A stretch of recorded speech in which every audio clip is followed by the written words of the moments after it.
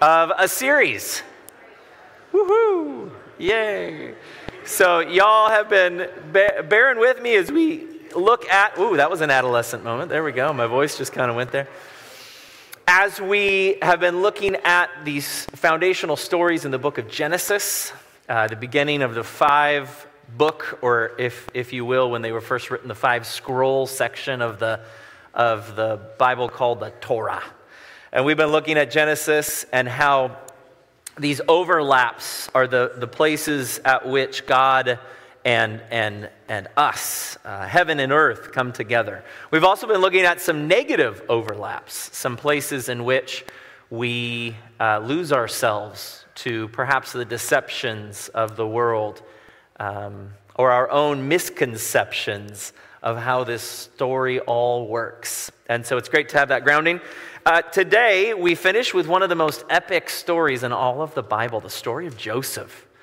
It's epic because it lasts for about 13, 14 chapters of Genesis. A big chunk. It may only be second to Abraham in the book of Genesis, but it has quite a long, twisty tale, and we can't read all of it today, but I recommend doing that at some point.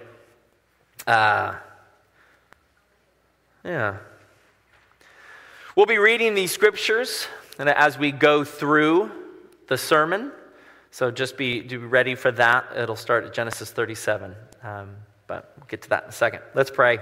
God, we thank you so much for your word. We thank you that it brings life.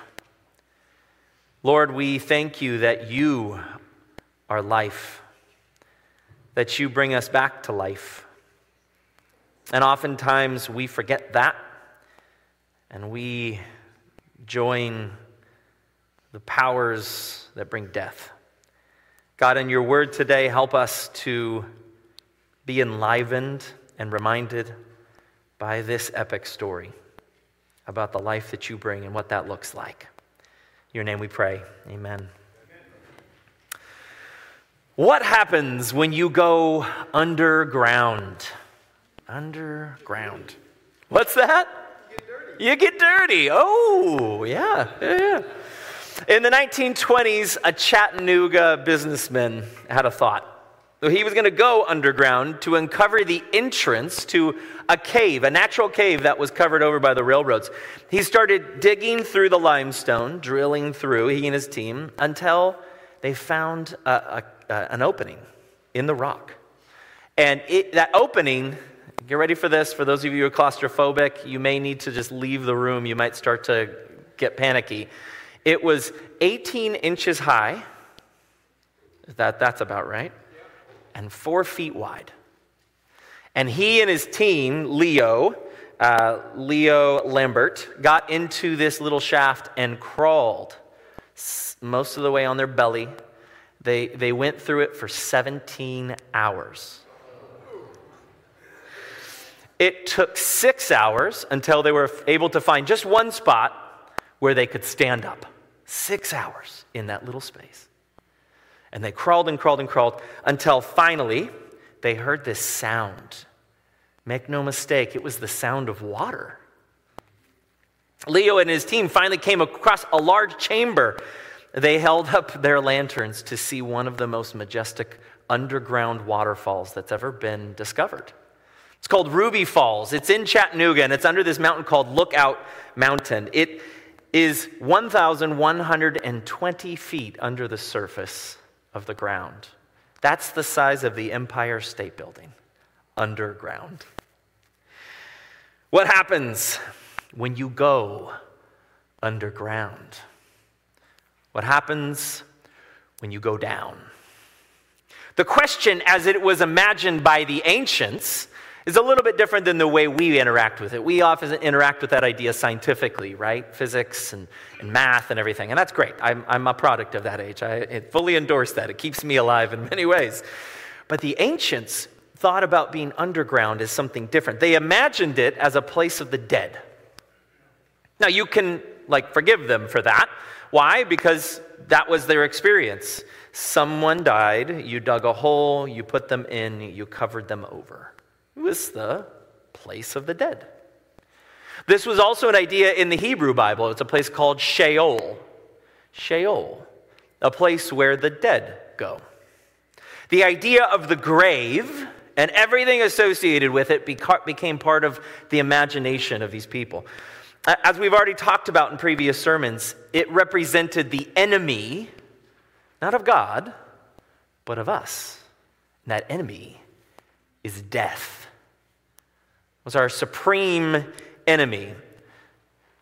Death, the grave, underground. In our passage today, we meet Joseph. He was his father's favorite son. Do we have any favorite sons or daughters out here this morning? No one will be willing? Oh, here we go. Some of you are only children. I should see my wife raising her hand just by default. I was the second. It's joked, I am not the favorite, and my brothers may be watching this. I'm definitely not a favorite, but I was always the good boy. I don't know why I didn't become the favorite. I don't know. Well, Joseph was his father's favorite. He was also a bit clueless. He had dreams that demonstrated great things for him, so he decided, in haste, to tell his family, "Oh, guys, guess what? All of these great things are going to happen to me, and you're going to acknowledge that of how great I am." His older brothers and even his father Jacob aren't too thrilled with this, even the favorite son. He seemed, perhaps on reading, it doesn't say it in the text, but he seems a bit cocky, kind of just unaware of maybe human stuff that you don't go and brag about these things. One day, Jacob sends his son Joseph out to check on his brothers out in the field. The field. Now, you may remember that word somewhere else in a story in the Bible. Out in the field. The last time this is seen, the field, is one brother rising up against another to slay him. And so, if you're following along with this story and you see the word the field and brothers, you start to perhaps think in your head the famous line from The Haunted Mansion, "Your cadaverous pallor betrays an aura of foreboding." It's one of my favorites. In other words, you know something bad is about to happen. And it does. As Joseph goes out to the field to see his brothers, Genesis 37 tells this story. As I can turn, I have a few scriptures I need to read. There we go. Genesis 37, starting at verse 18.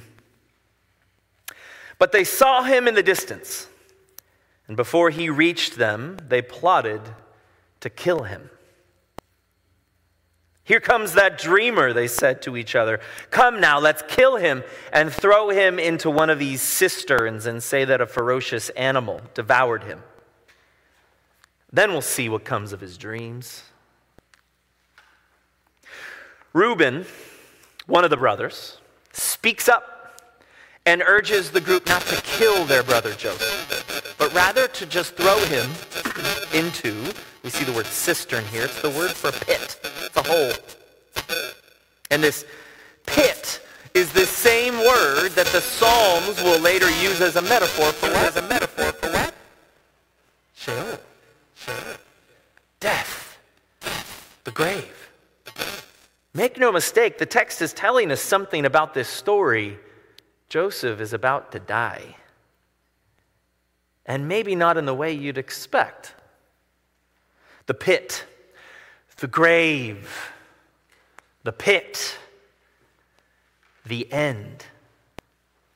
The brothers do not leave Joseph to die. Instead, they end up taking him out and selling him to slave traders, heading south, going down.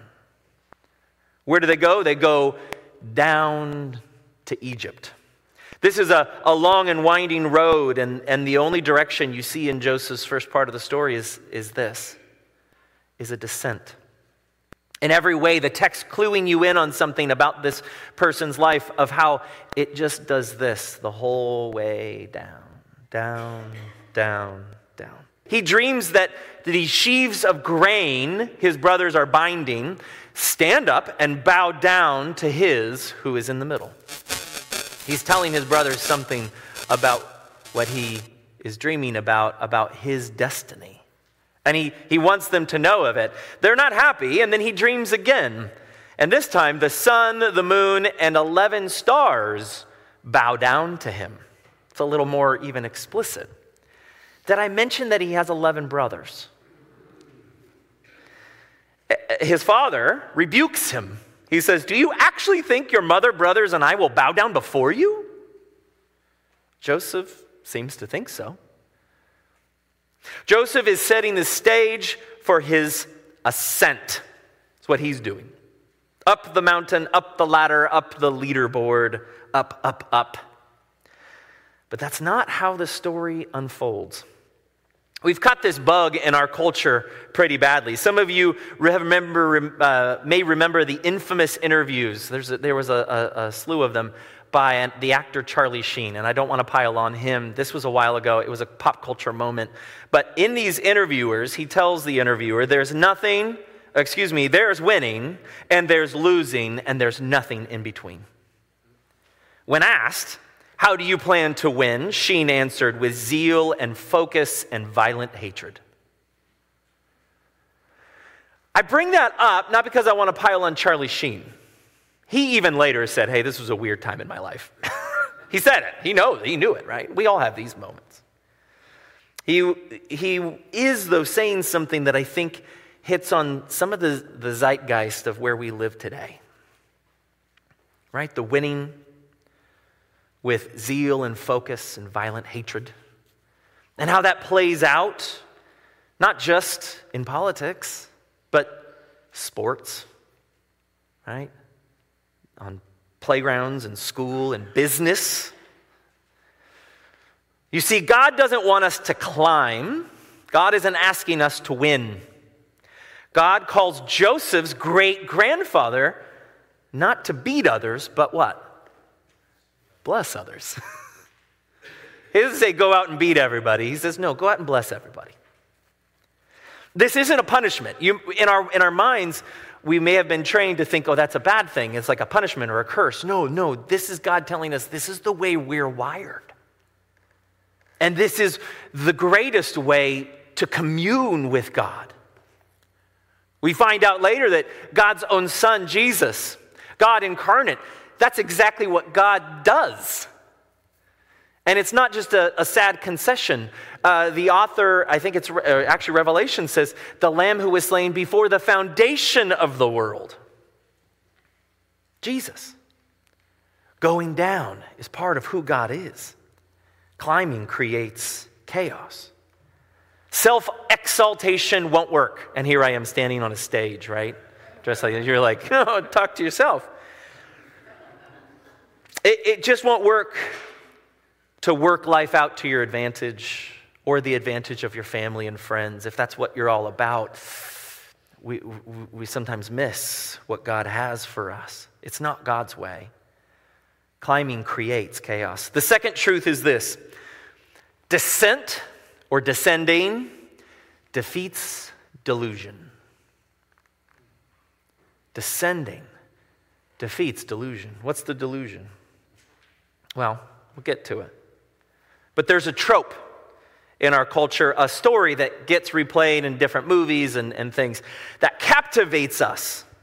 You could call it maybe the lovable loser or the underdog or whatever it is. It's the someone who maybe cannot catch a break, but through perseverance and hard work, they find a way around it and succeed. Make no mistake, this is not Joseph's story. Really, it isn't. The story is very clear that it's not Joseph who does anything. It's God who does everything. In all those stories, the hero finally breaks through with perseverance. They defeat whatever is holding them back. But Joseph's story continues to descend, and he doesn't do anything to fix it. God steps in, but this time with a twist. It's a great little twist. What did the brothers call Joseph? The dreamer. He's the dreamer. Only now, he doesn't have dreams. He interprets them. His cellmate has a dream, two cellmates. One of them has a dream, and Joseph said, hey, this means that you're going to die. Ooh, it's horrible, a hard thing to have to say to someone, right? And the other person, he said, you're actually going to be exalted back to be with the king. And when that happens, don't forget me. Please don't forget me. Tell the king. Well, what happens in the story? It says, the man did not remember Joseph. He forgot him. 2 years pass, and Joseph is languishing in a dungeon. Now, prisoners, this is interesting about prisons in the ancient world, jails and things. It's not like today, right? You don't have like the prison system feeding you and clothing you and all that. You actually didn't have that back in the ancient world. Most of the time you went to prison, pretty much all the time, you had to have someone bring you food that knew you. You weren't fed in there. They didn't take tax money and give you food. So you were either killed in prison or you were exiled and told never to come back. And if you came back, then you were killed, right? And so Joseph is there how many years? 2 years? He's there 2 years. Something is wrong here. For some reason, even in his story, his prison sentence is pretty bad. You're not in prison for 2 years most of the time. And so finally, Joseph gets a chance to get out. Before I tell you that, let me just say this. One night, I invited a group of men from AA to speak to our students in high school. One of them was a wealthy businessman, former wealthy businessman. Because of his addiction, his wife left him. He lost contact with his children. He hemorrhaged money. Pretty soon, he was broke, hurting, homeless, and hopeless. It was in that moment, remembering back, he told our students, he sat there, he said, my life felt like I was hanging off a cliff. At first, I was grasping this rope off the cliff with my whole body, everything I had. And then I started to slowly slip down and down and down the rope. My legs lost contact, and pretty soon I couldn't hold onto it anymore in my chest. I had 2 hands, and one slipped off. And I was hanging by one hand on that rope. And it was when I was at the end of the rope, that's when I saw it. And the guy sitting next to him, tell him what you saw. And he said, at the end of my rope, I saw God. Amen. It was in that moment when there was nothing left. When he had nothing, he was at the lowest of the low. God was there, ministering to his soul. Yes, it takes some people that to recognize that. Some of us still haven't. Some of us even play the game of religion because it was something that was given to us by parents. It was given to me by my parents. I played the game a long time. And it's not a game to get me up here on this stage. It's a game that just part of our culture. And that idea of just falling down the rope and hanging on one hand. God is there. When all fades away, when you have nothing to rely on, God is there. The descent defeats delusion. Nothing will save you other than God, revealed in Jesus Christ. The third truth is that low leads to life. Don't you love the alliteration? I just love it. Low leads to life. Like last week's story of Jacob and Esau, this week's story sees Joseph meeting his brothers again. You see, Joseph would be remembered by his cellmate. Pharaoh himself would need a dream interpreted and ask Joseph for the interpretation. Joseph tells him this, quote, I can't do it. It's right there in the text. I can't do it. But God will give Pharaoh the answer he desires. Joseph knew, it's not me. I'm already at the end of my rope. There's nothing left. I got nothing. I can't do it, but God will.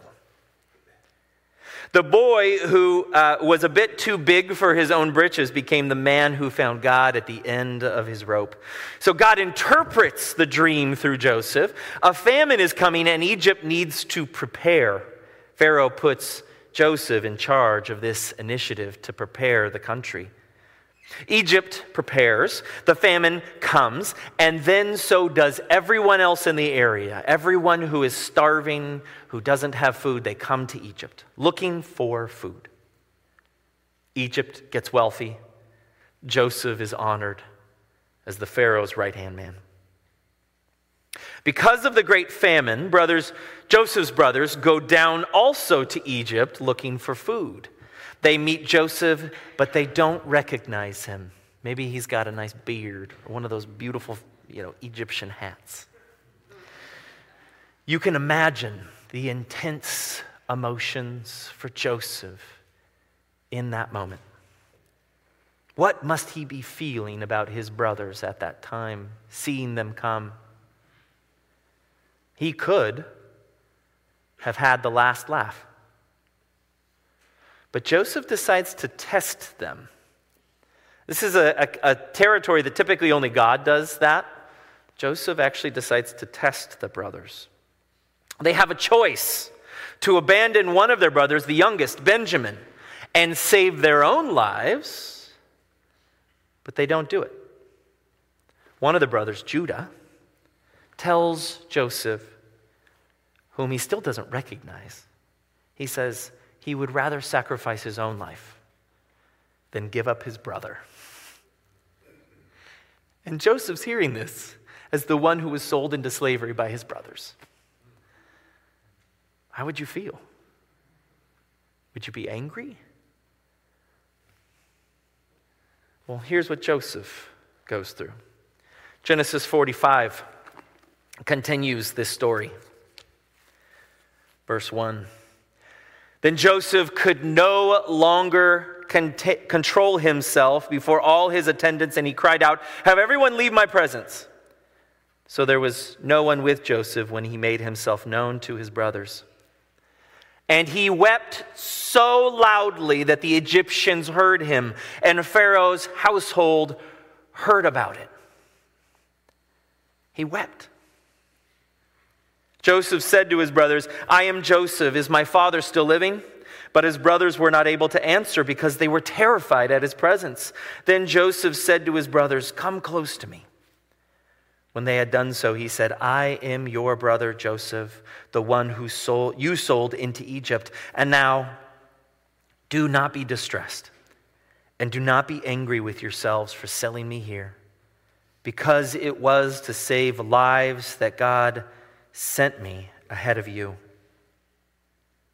For 2 years now there has been a famine in the land, and for the next 5 years there will be no plowing or reaping. But God sent me ahead of you to preserve for you a remnant on earth and to save your lives by great deliverance. So then it was not you who sent me here, but God."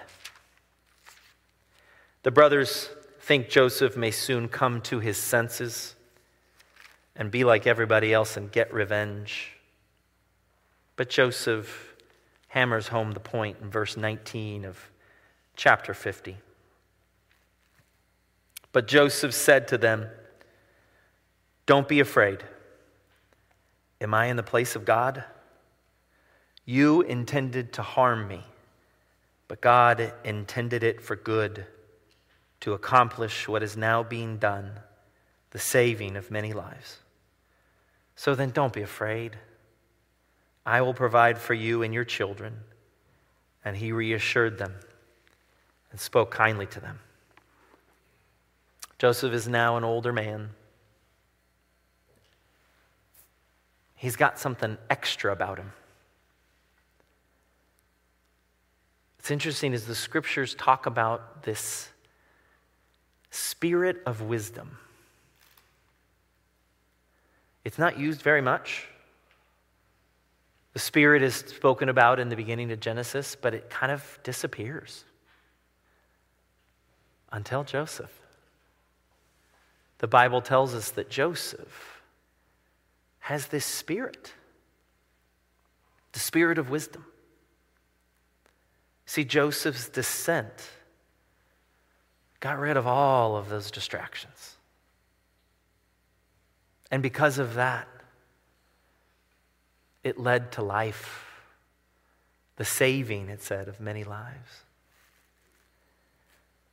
Descending is not about us giving up, right? It's not about quitting our jobs or ruining our relationships.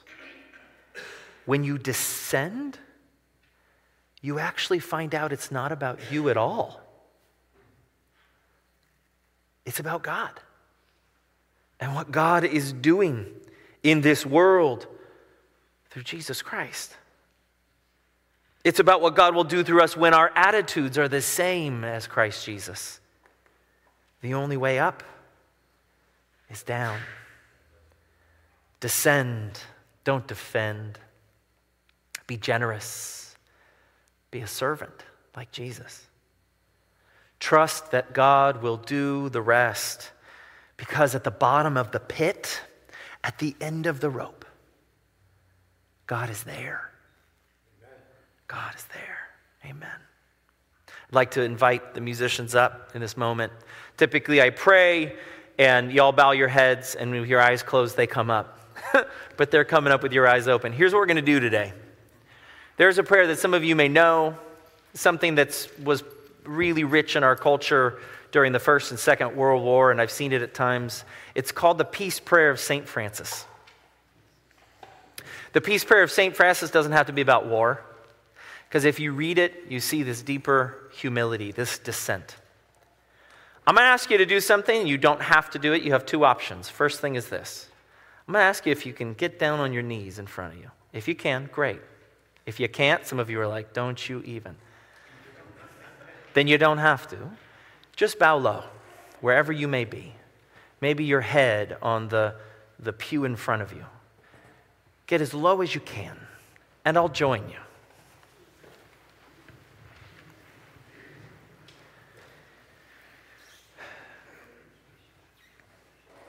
Let me read for us the peace prayer of St. Francis of Assisi.